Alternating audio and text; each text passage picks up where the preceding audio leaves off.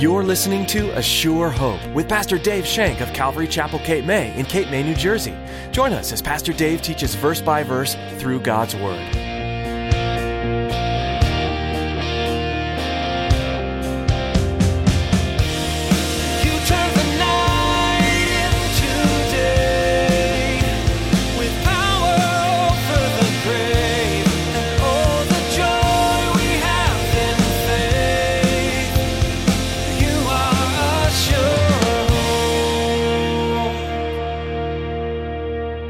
John truly baptized you with water, but you shall be baptized with the Holy Spirit not many days from now. The third relationship has become known as three different things. You can call it three different things. Baptism with the Holy Spirit, baptism of the Spirit, or being filled with the Spirit. You can call it anything you want. What you call it is not a problem. Not important what you call it. However, what is important that we experience this particular relationship with the Holy Spirit. Too often, we can get hung up on the wording or definition of certain biblical truths, but Pastor Dave tells us today that this is of little importance. What we call our encounter with the Holy Spirit can be different, but it doesn't matter. What truly holds meaning is that we do have an encounter with the Holy Spirit. Now here's Pastor Dave in the book of Acts chapter 1 as he begins his message, Promise of the Father.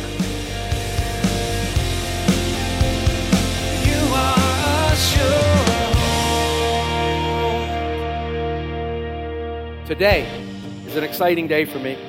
We're going to be continuing in the book of Acts, the Acts of the Apostles, the Acts of the Holy Spirit. Today we're going to be continuing in chapter 1, and we're going to be in verses 4 and 5. So if you're going, please open your words, your Bibles to the book of Acts. Having trouble finding it? Again, I like to say, take a left at John and a right at the book of Romans, and Acts is sandwiched right in the middle of it. So you'll be able to find that. Acts 1, verses 4 and 5. Please read along silently as I read aloud. And being assembled together with them, he commanded them not to depart from Jerusalem, but to wait for the promise of the Father, which, he said, you have heard from me. For John truly baptized with water, but you shall be baptized with the Holy Spirit not many days from now. When you think of the disciples, even as well as the apostles like Paul, the early people of the church, you tend to see them as superhuman, supermen, if you will. You look at them and go, oh, I could never do that. Oh my gosh. They appear larger than life. And when you imagine these people, you think of saintly figures etched in stained glass. And you think of people that somehow were different from the rank and file of normal humanity. But when you closely examine the scriptures, in them is revealed the fact that these were just ordinary group of people who were subject to the same weaknesses, who were subject to the same shortcomings that we all experience. They were just regular guys and regular gals. In fact, it appears that Jesus went out of his way to find a group of followers who had little claim to greatness apart from their willingness to believe and obey him. When I look back on the early church, I see a group of ordinary guys, a group of ordinary men and a group of ordinary women with one thing in common. They loved Jesus Christ. That was the one thing that bound them together. This group has been portrayed as not being very intelligent, not having much learning or schooling, if you will, a group that didn't have much to offer. Let's face it, if today you were going to pick a handful of men to change the world, would you pick these guys? So let's imagine for a minute that you are working for this management consultant firm. Let's even give it a name. It's the Jordan Management Consultant Group of Jerusalem. You're working for them. And Jesus walks in and says, I'm looking for 12 good men. Here are their resumes. See what you can do. They're outside waiting for you. And he leaves. You write Jesus a letter of your findings. It might read like this. Thank you for submitting the resumes of the 12 men you are considering for management positions in your new organization. All of them have taken our battery of tests, the results of which we ran through a sophisticated computer and had an analysis done. We've also arranged personal interviews for each candidate with our psychologist and a vocational aptitude consultant. It is our staff's unanimous opinion that most of these nominees are lacking in qualifications for the type of enterprise you are undertaking. We recommend that you continue your search for persons of experience, of managerial ability, and proven capability. Furthermore, we find that Simon Peter is emotionally unstable and given to fits of temper. He seems far too impulsive to be put into a position of oversight. His brother Andrew has absolutely no qualities for leadership. The brothers James and John, they place personal interest above company loyalty, and they seem to be impatient with others. Due to this impatience and ambition, they could become disgruntled employees. Thomas demonstrates a questioning attitude that could tend to undermine morale. And we feel it is our duty to tell you that Matthew has been blacklisted by the Greater Jerusalem Better Business Bureau. In closing, one of the candidates shows great potential. He is a man of ability, resourcefulness, and ambition. We recommend that Judas Iscariot as your controller and your right-hand man. All other profiles are self-explanatory. Sincerely yours, the Jordan Management Consultants of Jerusalem. Seriously, the Lord sees things a little differently than we do. The Lord takes things and sees them as they are, not as they were or should be or could be. He knows what's going to happen in the lives. The Lord is looking for those who are focused on Him. This is the main qualification. He's using men and women, ordinary men and women, that look as if they don't amount to much. They're not going to amount to that much. He looks at them and goes, well, you're just the person I need. He's looking for people who are focused upon Him and ready and trusting in Him. In fact, in 2 Chronicles 16, verse 9, we read this very, very famous quote. It says, the eyes of the Lord run to and fro throughout the whole earth to show Himself strong on behalf of those whose heart is loyal to Him. Well, He's looking. And you know what? He's still looking today. He's looking for that heart that He can use. He's looking for someone who is focused on Him, ready and willing to allow Him to come and permeate their hearts and lift them up and raise them into a position where they can serve Him. God calls ordinary men and He calls ordinary women and uses them in extraordinary ways. So the question for the day is, how did these individuals turn the world upside down? And even a better question is, how can we be this kind of church? That's the question that we're going to explore today. Today I want to look at the promise of the Father, and that's basically the message today, and that's the name of the message, the promise of the Father. We mentioned that Jesus was the focus of the early church, and it was a distinctive, if you will. So the one thing that these men and women did was they believed and they focused on Jesus. They believed that Jesus was indeed the Son of God. They believed that Jesus was God Himself. As we said last week, they believed in the reality of the resurrection. They had seen Jesus alive. They touched Him. They heard Him speak. They saw Him with their own eyes, and they believed. And Luke said that they were given many infallible proofs by Jesus Himself. In our text today, we find the disciples and Jesus assembled together in verse 4.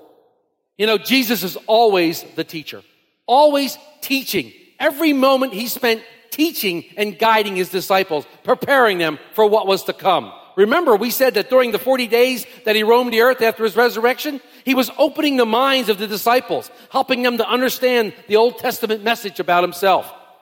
Can't you just now imagine the disciples sitting around maybe a little fire, listening to Jesus? And every single one of them is leaning forward.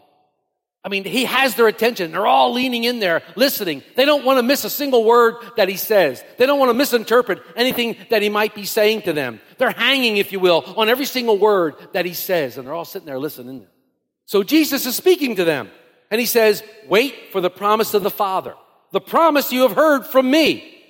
This must have been an awesome conversation. Again, I can see the disciples when He said that, look at each other like, we never heard this. What is He talking about? You know? And then He continues, He says, for John truly baptized you with water, but you shall be baptized with the Holy Spirit not many days from now. Again, imagine what the disciples were thinking. What was this baptism He was talking about? Some probably thought, well, He's going to carry us back down to the Jordan and redunk us. We're going to get baptized again. Maybe that's what He's talking about. And then somebody said, wow, if He does that and we come out of the water, are we going to hear a voice of heaven? Remember when He was baptized and came out of the water, there was a voice from heaven. Oh, that'll be cool. I can't wait for that. But that wasn't what Jesus was talking about. What was He talking about? What was the promise of the Father? what was the promise of the Father? This promise that he's referring to is no doubt the promise of Joel.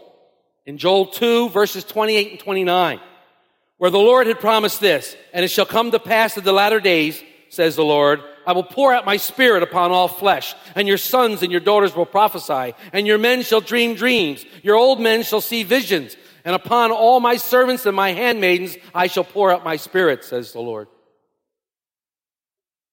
Certainly this verse was speaking of the promise of the Father, the day that was going to come when God would pour out his spirit upon all flesh, on all believers, and they will, each one of them, receive a dynamic power from God. This is certainly not the first time that Jesus had mentioned the Holy Spirit, nor the promise of the Father. But this was a direct command from the Master. Wait. Wait, he said, until the promise gets there. But there's a slight problem here with this verse, especially when you compare it to John 20, verse 22. Take a moment in your book of Acts, go left to the book of John, just a few pages, go to John 20. Go to John chapter 20, specifically verse 22. We need to look at this for a minute and see what's being said here. In John 20, verse 22, it says, Then he, Jesus, said to them, he breathed on them, and then he said, receive the Holy Spirit. He breathed on them and said, receive the Holy Spirit. Now, many people believe that this was purely symbolic, a symbolic act rather than an actual doling out of the Holy Spirit. Others believe that this could be seen as the event when the disciples actually received the indwelling of the Holy Spirit, when they became born again. When you look at this, and then you connect it all the way back to Genesis in chapter 2, verse 7, which says, the Lord Jehovah Elohim breathed on Adam's nostril the breath of life so that he became a living soul. The word here means to breathe with force. Compare that now as the risen Savior breathes on the apostles that they might receive the Holy Spirit. I see this passage in John 20, 22 as the place where the apostles came born again. I see it when they received the Holy Spirit and the church itself was born. The bride of Christ became alive. At this time is when the Holy Spirit was given out in order to establish spiritual life again. Regeneration, if you will. And I believe that there are 3 different relationships that Christian can have with the Holy Spirit. Again, looking in John, specifically in John 14. In John 14, there are 2 verses that we need to reconcile again. 2 verses where there are words in there that we need to look at. In John 14, verses 15 and 17, Jesus said, if you love me, keep my commandments. And I will pray the Father, and he will give you another helper, that he may abide in you forever, even the Spirit of truth, whom the world cannot receive, because it neither sees him nor knows him, but you know him, for he dwells with you, and he will be in you. In these verses, Jesus is referring to the Holy Spirit. He said that they knew the Spirit, and that the Spirit was dwelling with them, and he, the Spirit, would soon be in them. Now we have to study a little grammar here. We have to study a little grammar here in the Greek. For the word with in that verse is para, P-A-R-A, para, and it means to come alongside. In fact, the helper or the comforter, his name is called the Paracletus, one who comes alongside in the Greek, one who comes alongside and helps. The para is the with that we're talking about, that the Holy Spirit is already dwelling around a person, alongside each person. This is the relationship that every living person has who has not accepted Jesus Christ as their Savior. This is a relationship that we still have with Jesus Christ, even though you might have accepted Jesus Christ as your Savior. The Holy Spirit is with you. The Holy Spirit is around you. In John 16, verses 8 to 11, we read about the work that goes on by the Holy Spirit of God, who works in the hearts of men and women around the world. He, the Spirit, convicts the world of sin, convicts the world of righteousness, and convicts the world of judgment to come. That's what the Holy Spirit does when he's with us.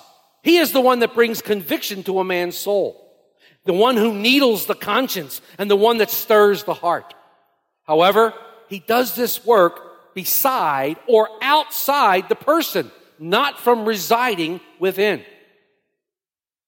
That's the first experience. We have the with experience. The Holy Spirit is with you.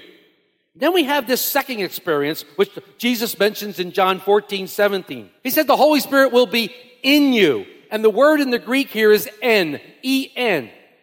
It means inside of, and it's where we get our English word in, I-N. This word speaks of the position of the indwelling Spirit of God that will occupy in every born-again believer's life. The Holy Spirit in you. At that born-again experience, when you accept Christ into your life and receive Him as Savior, the Holy Spirit then indwells you and comes into your life. After the Spirit has convicted a person and brought him into a place of repentance, He will take up residence in that person's heart. But the Spirit will never force His way into your life. He will gently convince the person, gently woo the person into a relationship with Jesus Christ. He doesn't forcefully come. He doesn't forcibly take control of your life. You have to willingly invite Jesus into your life and willingly give your life to Him.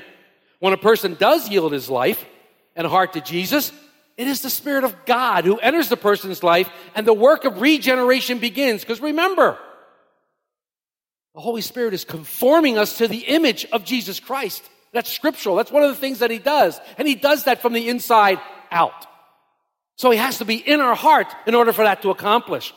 This is the experience that John was describing in chapter 20, verse 22. When Jesus breathed on the disciples, and said, receive the Holy Spirit. They received it, and the Holy Spirit came inside. They were born again, and regeneration started.